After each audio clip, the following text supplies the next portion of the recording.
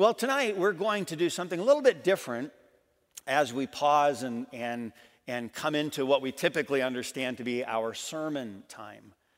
Tonight we're going to talk about some of those, more utilitarian aspects of our church and frame some thinking for us so that we can advance the work in a way that we pray is consistent with the one we're working for.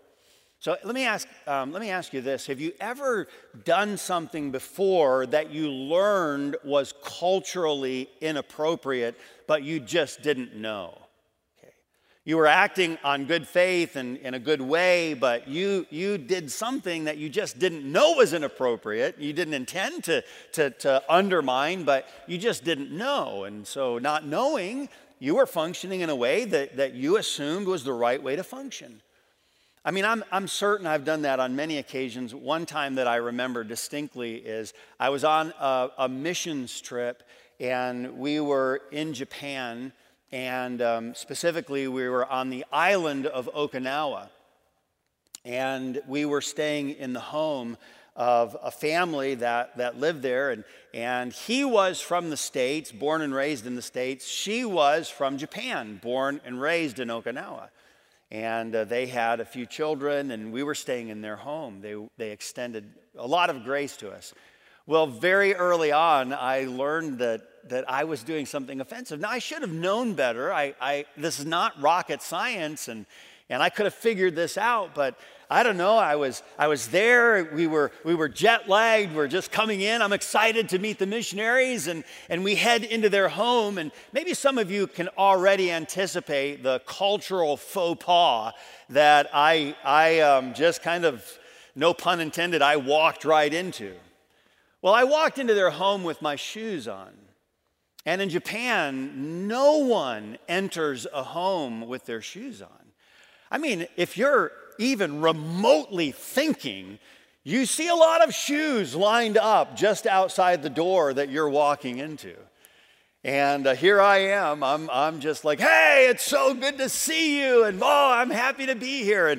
And they were gracious and kind, but you could tell that their eyes are kind of like, like this. And finally, slow Redland figures out like, I am so sorry. And I went out and they cut my feet off. And so never to do that again.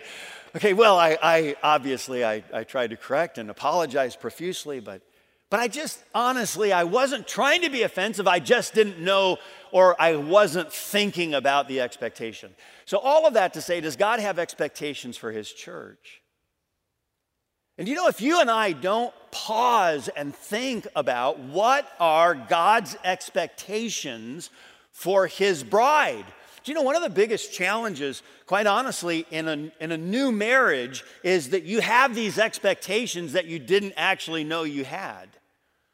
And then when your spouse doesn't meet the expectations that they didn't know you had, and you may not have known you had, you think you know. Well, what do you expect when you get married? Well, I expect when we get married, we'll have long talks, and we'll walk on the beach, and he'll do this, and she'll do this, and we have all these kind of easy expectations, but nobody talked to you about how this guy is going to squeeze the toothpaste tube, Like, did you know he just squeezes it from the middle? What kind of barbarian does that? And so you start to think about these strange things that people do, and you have these expectations. Isn't it reasonable for us to think that the bridegroom would have expectations for the bride? That the head would have expectations for the body? What we've done as a pastoral staff is we took time to just think through what are some of those purposes, missions, vision, commitments that should be part of the local church? Now, some of these are fairly obvious and oftentimes appropriately familiar. They're those things that we've said, I've thought about that before. I've heard us talk in those ways before. But what we've done is we've just assembled. Now, I will also say this. This is not the definition of what every church's vision or mission or purpose should be worded as. So these are not the magic words. They're just words that help us at Campus Church. Could these words ever change? The words could change, but the mission, the purpose, the commitments, those are, in a sense, timeless. So we're certainly not attempting to say that these are the perfect words, but they're certainly commendable desires. They're certainly appropriate missions and purposes and visions and commitments for Campus Church. So let's look at the first one. The first one that we would articulate regarding our purpose is to know God and to make him known. Do you remember when the lawyer came to Jesus and he is asking Jesus a question that he presumes is going to cause Jesus to stumble a bit in his answer? Listen to how Jesus responds. Jesus said, the lawyer said, Master, which is the great commandment in the law? Jesus said unto him, Thou shalt love the Lord thy God with all thy heart, with all thy soul, with all thy mind. This is the first and greatest commandment. And the second is like unto it. Thou shalt love thy neighbor as thyself. To truly know God, to know him as he is to love him. When I look accurately at Jesus, when I start to understand who it is that I have the opportunity to behold, when I can gaze at that person, there is something that is the natural response. It's why it's so important that we look accurately at God. What then is one of those primary purposes of the local church, or for that matter, of the individual members that make up that church? Well, to know God, to know him. And then, residually, okay, here's what's going to happen. I want to not only know him, but now that I know him, I want to make him known. You and I naturally talk about that which we love, sometimes in less important ways, and oftentimes in more important ways. I talk and I joke about this, and I say it oftentimes for fun, but if I asked you today, what kind of pie do I really love? Well, hopefully, any spiritual person here would know it is rhubarb custard pie. I love that pie. And then you say, well, apparently so, you talk about it enough. Well, I do it in somewhat of a joking manner, but I do love that pie. If you said, what kind of a donut do you love? People say, hey, you know, what kind of a donut? Well, my favorite donut is something that we really don't find down here, but I love a nutty donut. You say, what kind of teams do you love? We could talk about teams. We could talk about all kinds of less important things. But you know, when I start to think about who do I truly love? Now, I also not only talk about some of the what, the less important, but now the who that I love. I hope that anybody, quite honestly, that spends time with me would know, not only by my words, but I pray by my actions, that I love my wife. Like, wow, he loves Julie. There's something that comes out about his demeanor, about the manner with which he carries himself, about his conversation. I can tell he does love, because this is something that protrudes out of my life, not just my lips. And then wouldn't it be wonderful? I mean, I'm hopeful about this. I don't want to make an assumption, but I hope that people would know, people that know me well. And wouldn't it be wonderful if people who knew us well, you and me, if people who knew us well said, you know, they're not doing it perfectly, but boy, do they love Jesus. I know that at times that's not perfectly demonstrated, but I will tell you, I do genuinely, truly believe by what they say and how they live, because they're constantly rotating around someone that's bigger than them, that person loves Jesus. In 1 Chronicles chapter 16, verse number 24, the Bible says, declare his glory among the heathen, his marvelous works among all nations. Declare his glory. Why? Because I know God and I desire to make him known. What then is our mission? Okay, I know my purpose, to know him and to make him known.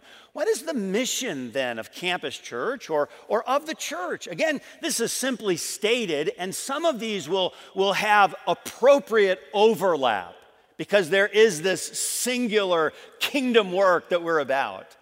But what then is the mission of the church? Well, we would see our mission to live as a family of believers reflecting Christ and loving others. To live as a family of believers. To not just to say, hey, that's our desire. Our mission is to live like who we are and then reflecting Christ, loving others. The Bible says this. The Bible says, I am crucified with Christ. Nevertheless I live, yet not I, but Christ liveth in me. Okay, if I am crucified with Christ, I died with him, and I did, okay, his death, his burial, I identify with that, and his resurrection, but I live, yet it's not me that's living, but Christ in me. Then if I died with Christ, who should be obviously seen in me? Shouldn't it be obvious to any person looking that, that person died and a new person arose? And it is the person of Jesus Christ. Then the Bible says in 1 John chapter 4, verse number 11, it says, Beloved, if God so loved us, we ought also to love one another. How do we best represent him? Well, we best represent him.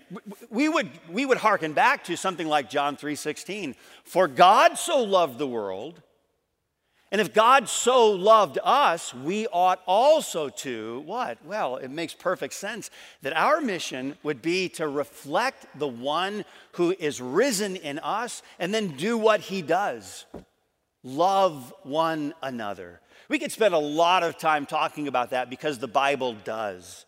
In fact, throughout the New Testament, we get this theme over and over and over again regarding how the body of believers should interact with one another and how we should be seen, not only interacting with each other, but a missional purpose of love for a lost and dying world.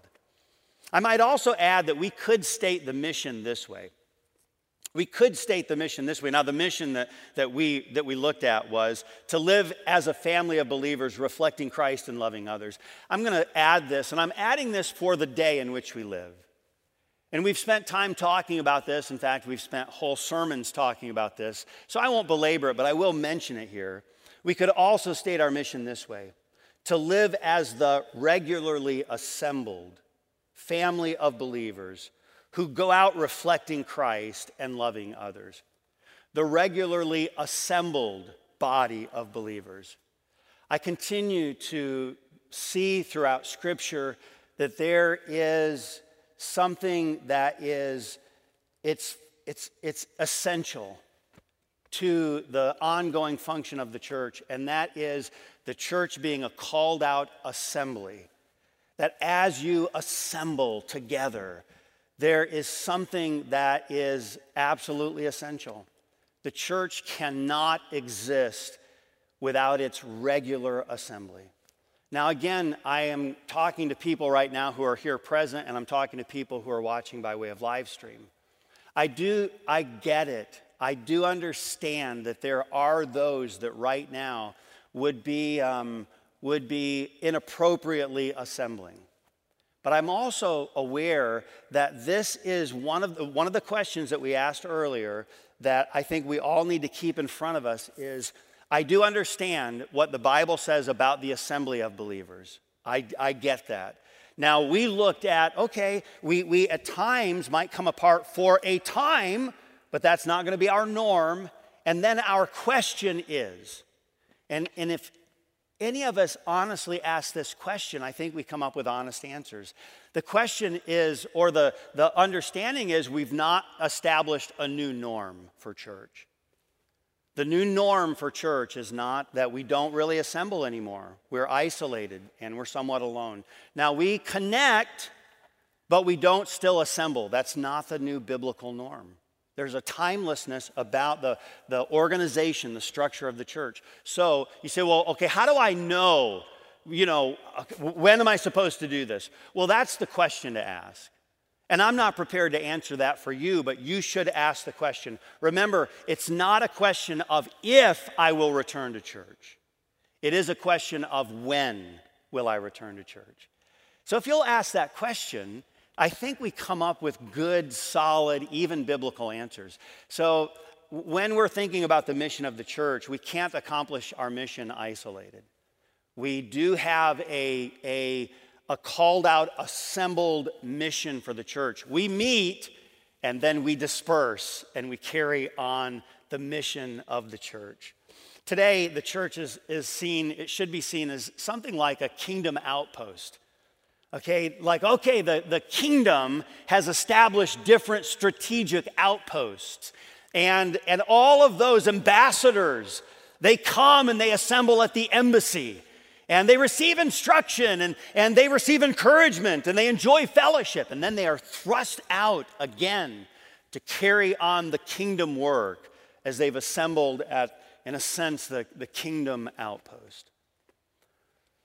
Well, let's continue on and let's look not only at what we've called our purpose and our mission, but also our vision. This is something that is beyond us and that to which we aspire. What's the vision? Well, it's to live, to be the unified body of Christ that is truly representative of his body, the church. Not seeing ourselves as consumers, but being consumed with Christ and his mission for the church. The Bible says it this way in Colossians chapter 1, verse number 18. It says, "And he is the head of the body, the church, who is the beginning, the firstborn from the dead, that in all things he might have the preeminence." What a powerful passage of Scripture. He's the head. He is the one from whom we receive instruction, direction, guidance, correction.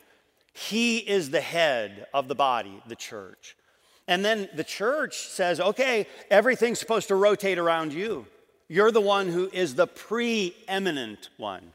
The Bible goes on and it says in Romans chapter 12, verse number 5, it says, "So we, being many, are one body in Christ, and every one members one of another." Okay, so here we are. We're a lot of people. Listen, I know right now, in this auditorium, it feels at times like we're not a lot of people, but you're a lot of people. In a large auditorium, I know soon we're going to be even a lot more people. But Campus Church is an assembled body of believers. We are many, yet, even though we being many, we are one body in Christ. And then for us to function as that singular body, this means that because I'm part of the body, it's not about me. It is actually a part of the head and how this body can respond accordingly and advance the work he's given us to do. We live, and it's no fault of our own, and I'm saying that honestly, we were just born into it. We were born into a culture that is driven by what we call consumerism. We are consumers, and we consume on a regular basis, and therefore, because we're consumers, we have lots of choices. In fact, those who are trying to take that which they have prepared and help us to buy in, they do all they can to focus around us. It's all about you. You hear these kinds of statements right now. You hear statements like, "Hey, you just do you. And we're going to help you do you." Whatever that means to you, we're here for you. Okay. That message has been around for quite a while, and it's only deepened and strengthened in 2022. Okay, what does that mean regarding the church? Well, it's actually a little backwards regarding how God intended for the church to function. The church is not intended to gather together as consumers. Now, let me say this, because I'm not trying to slough on this. Should the church provide something for those in attendance? And the answer is absolutely. That's part of the mission of the church. But am I supposed to come and evaluate everything as to how does this please me? You see, the body doesn't do that. The body actually comes together and says, okay, what's the head telling me to do? And the body's supposed to keep itself functioning well because, man, if there's a problem with my foot, then that actually impairs the rest of my body. But it's not about the foot, it's about how can the foot actually serve to the advancement of the head and serve well that connected body. But oftentimes in today's culture, we find that we look at church as, how does this please me as the individual part of the body, rather than, okay, head, is this the body that you have connected me with? And so long as you have connected me with this local assembly, how can I advance your mission as it pertains to this body? And in our culture today, that's a hard thing for us to function and process in a manner that is consistent with Scripture. It's not necessarily the fault of any individual, but we are certainly born into that kind of mentality. Okay, let's go just a little bit further, and we're going to put some things together that we'll call our commitment, or these are what we would call our core values, things that we as a church are committed to. These are things, again, that we have shared in the past. We have given some ongoing, I hope, helpful descriptions or explanations. And we changed one word in this that would be new to some that may have heard us review this before. And it's in the first one, biblical authority. Biblical authority. The way we used to word this was biblical accuracy. Biblical accuracy, that as a church, we had a commitment to being biblically accurate. So let me state very clearly that we have not fudged on our commitment to biblical accuracy. We're not saying, that's not so important, so let's just go with biblical authority. What we truly believe is that biblical authority actually demands biblical accuracy. If you're truly looking at the authority of Scripture, you don't get to play fast and loose with the interpretation of the same. And so what are we committed to as a local body of believers? We're committed to biblical authority.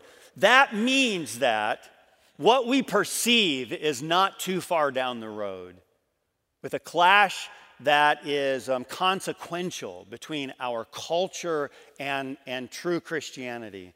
We don't get to conform to the culture. Why? Because of biblical authority.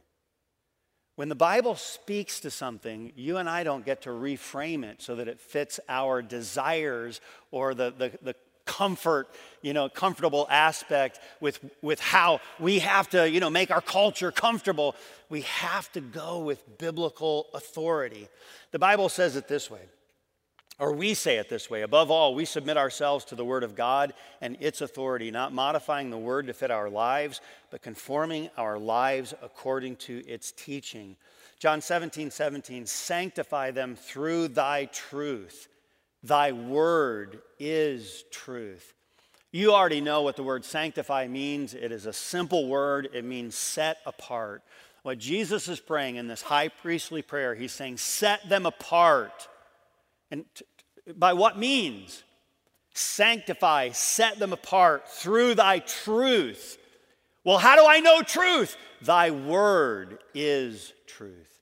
Again, there are several passages of Scripture we could use to support this, but what a concise view of what is it that is our final authority, and that is the Word of God. So, biblical authority. Then we go on to loving abundantly. The Bible says, by this shall all men know that ye are my disciples, if ye have love one to another, John 13:35. And then we would add to that, love is never at the expense of truth, and it abounds in an environment of both knowledge and judgment. Okay, so love is never at the expense of truth.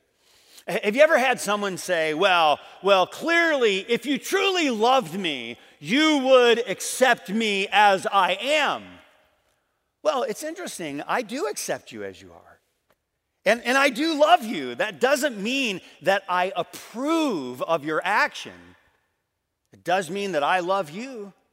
Did you know that truth and judgment can actually come together in perfect Bible love. Look at the next passage that's listed there on the slide that we had just put up. In Philippians chapter 1, verse number 9.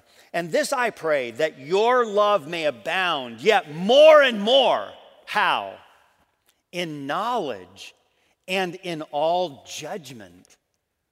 Wow, that your love may abound. Knowledge. That means there are some things I need to know so that I can properly demonstrate Christ's love. I need to know, what does marriage truly look like? I need to know some things about gender. I need to know some things about race. I need to know some things about the things that our culture is facing today. Knowledge and judgment. Judgment. It doesn't mean that I judge your motive. That's never the scriptural invitation to judge one another. What that means is I'm going to separate truth and error. Judge. I'm going to take these things and I'm going to start to discern. Set this here and this goes here and these things come together. This is Bible discernment, and it coexists with love. Do you know that's what Campus Church wants to do? We want to love each other that way, and we want to love a world that God sent his son on the world's behalf. Loving abundantly.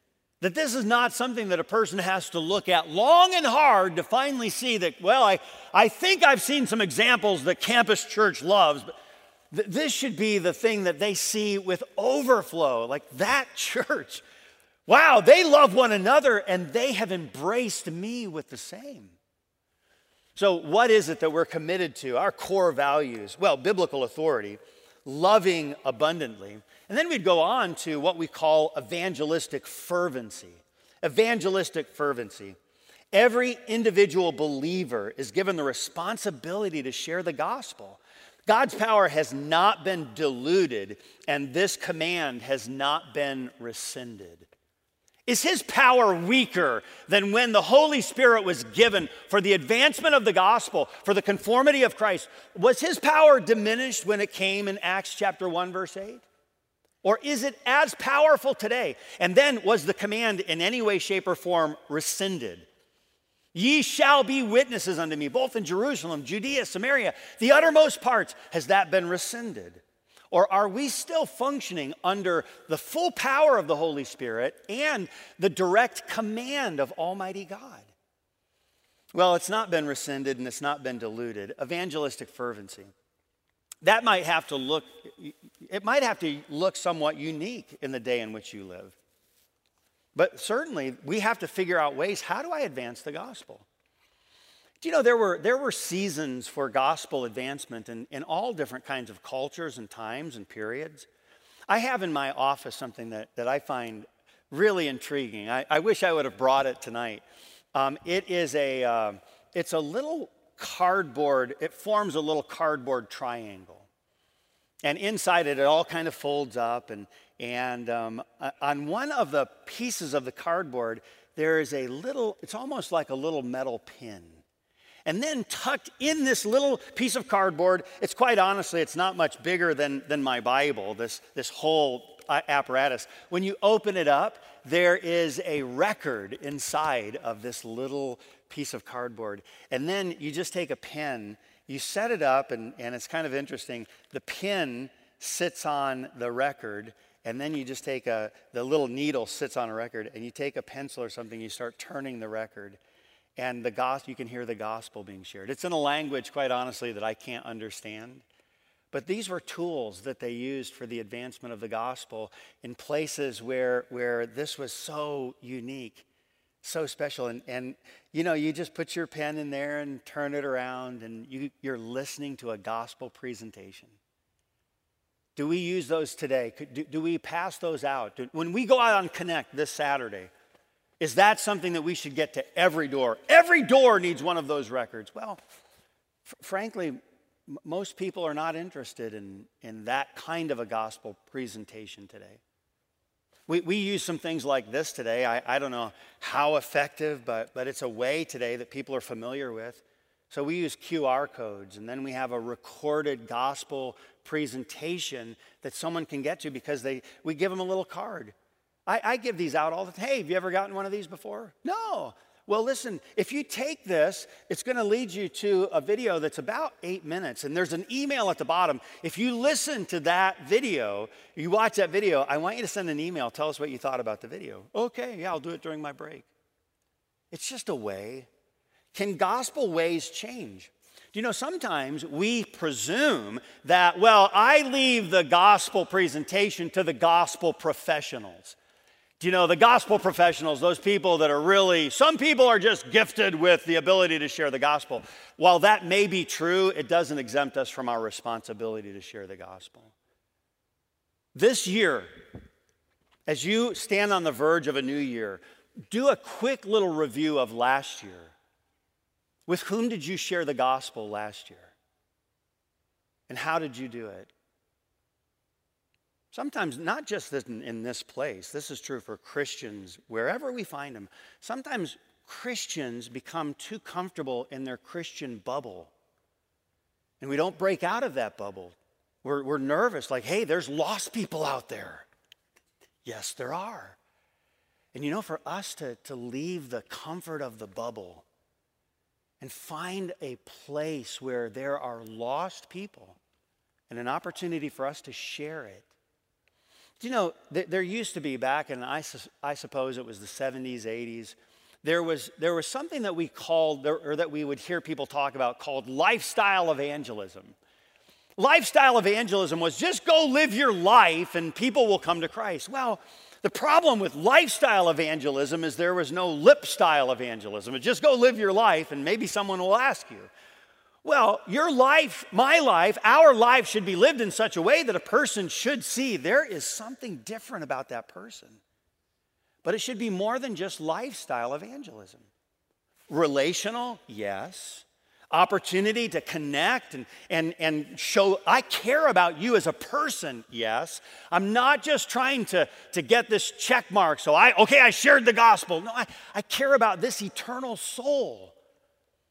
In 2022, the door is definitely open. But today's door, the 16th of January, it's almost closed. And then tomorrow, a new door is open. What will we do with the open door of tomorrow? Do you know, you and I have a God-given command and all the power and resources to accomplish it, to share the gospel, evangelistic fervency. Use things that the church provides. Use them. Go on Connect and invite people to the men's stakeout. Get lost people there. But don't stop there. May our lives be a continual light that leads others to the saving knowledge of Jesus Christ. What's next? Spiritual vibrancy. Spiritual vibrancy.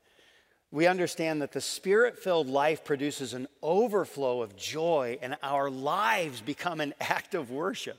That we reference this passage this morning, John 7:38 and 39. He that believeth on me, as the scripture has said, out of his belly shall flow rivers of living water. But this spake he of the Spirit, which they that believe on him should receive. Spiritual vibrancy. Okay, now this is just engaging in the Spirit life. And I think church should certainly be traditional. And I say this, I'm not joking about this in the least. I have a dear friend here, one of my lifetime friends, and it's Bob Mack. And Bob's sitting down here. And so I've known Bob. He and I were roommates in college, and we've known each other. We have fellowship together in the gospel. It has been, we're at odds about a lot of things. Not the least of which is the Michigan-Ohio State game, okay? So we are at odds about a lot of things, but we share fellowship together in the gospel. And you know, when you start talking about how is a service done, because Bob's a missionary in the west coast of Africa. Côte d'Ivoire, Ivory Coast, is where he's been a missionary now for over 30 years. Bob's been there for a lot of years. He's old, okay? So do you think that a service in Ivory Coast looks a little different than it does regarding a service here at Campus Church? In some ways, there are universal things. They sing, they pray, they give, they listen, they preach. But how each of those things are done, does that potentially look a little different? Yeah, it does actually. I'm asking a rhetorical question. It does look different. And spiritual life is not just about creating emotion. Spiritual vibrancy is not just about pretending that there is something and hey, here's what we have to do because the Bible speaks about lifting your hands. So we have to do that so that there's spiritual vibrancy. Well, there's personality of a church as well. Is it okay for someone to raise hands in church? Is it okay for a church to have a personality regarding raising hands in church? Is it okay for a church to be a big amen church? Is it okay for a church to say, we're typically traditionally a little bit more quiet? Is it okay for a church to look different? Yes, but no church should function without the absolute ongoing life of the Holy Spirit. That we come fully engaged in spirit life. That we come personally filled with the Holy Spirit and expect to worship together with those who are the same. This is the function of the local church. It might look a little different from church to church, from place to place, from culture to culture, from region to region, from time period to time period, but it should all be spiritually alive, filled with the power that actually is engaging the work of the church. And then the last one is social relevancy. Social relevancy. That means that you and I understand the church has a relevant message and we're committed to it for the day, the period, the time in which you and I live. So without compromise, the church has always met the culture with a message that is relevant for all people, all places, and all times. Psalm 102, verse 25 through 27, of old thou hast laid the foundation of the earth. The heavens are the work of thy hands. They shall perish, but thou shalt endure. That means that God's the same yesterday, today, and forever. All of them shall wax old like a garment. As a vesture thou shalt change them, and they shall be changed. But thou art the same, and thy years shall have no end. Okay, that means that cultures, times, periods change, but not God. And what does that mean for people like you and me? It means that there is a socially relevant message from the timeless one that will always answer the time that we're in. What this also means is that things can change. Social relevance means that the gospel message, which never changes, meets us right where we are in a world that is always in a state of change. The gospel doesn't change, but how many of you have seen a few changes in your day? And the gospel still meets us right where we are. It also means that we must distinguish between those things that can change from those things that can never change. Let me say that again, and we'll wrap this up. It means we have to learn, because we have this socially relevant message, it means we have to discern between, okay, what can change and what can't change. And sometimes we struggle with that. And we struggle with it because we have preferences and desires. And that's okay. It's okay to have those, but we do have to at least recognize, acknowledge that there are some things that can change, and there are some things that can never change. And to discern between the two is of utmost importance. Okay, truth will never change. True for all people, all places, and all times. The application, even the distribution of that truth, is always relevant but often changing. Let me ask you this. Does the Bible have an opinion on TV? Does the Bible have an opinion on phone use or the internet, or how a Christian should drive his car, or how a Christian should dress, or what a Christian should listen to? Does the Bible have opinions on any and all of those things? Well, sure. Do those things, are those things always the same? Has your, how many of you have seen your own fashion change over the course of some years? Have you made any fashion changes? Okay. How many of you look back at your old yearbooks and you don't want your children to see them? How many of you have some of that? Why? Well, because something changed, right? You say, yeah, my hair changed, I used to have some. And how many of you ladies, do you remember when hair, like really tall hair, or you had the stuff that came up right there? And it was quite unique, okay? And you look back and it's like, whoa, wow, I can't believe we did that. And Julie was going through some of my ties recently, and she's like, oh, well, I said, no, I didn't say this, but in my mind, I've saved them. I saved them, okay? And some of them are really wide. I mean, they're out to here, you know what I mean? And there are some, but I like them. And if I live long enough, they're coming back again, okay? Do you know what that means? It means that some things change. We do become pretty comfortable with. I'd like to do a study on ties. I like ties personally. I like them, but I'd like to do a study on that. Maybe Dr. Zach, maybe you know, Pastor Young, maybe you know. But when were ties introduced? I mean, has a godly person always worn a tie to church? Amen? Well, the point is, they haven't. Are there some things that can change? Do you know if we're part of a body that is accurately reflecting a body, we have to be able to discern, to be socially relevant, what are those things that can never change? Never. You can't touch that. And what are some of those things that actually could? And it might be hard for us. No, I don't like that change. I get it. I might wear some of those ties, okay? But some things can, and some things never should. These are some of the things that when we understand how does the church function, we can not make some of those mistakes in a sense that would be like, oh, I didn't intend to do that. I didn't know, or I thought that. And we kind of walk in with our shoes on, not knowing. But when we know what's the purpose, the mission, the vision, the commitment of the local church, when we understand it, we can function within it to advance the purposes that are far beyond ourselves and have eternal consequence. By God's grace, may Campus Church always well represent Him and advance His mission.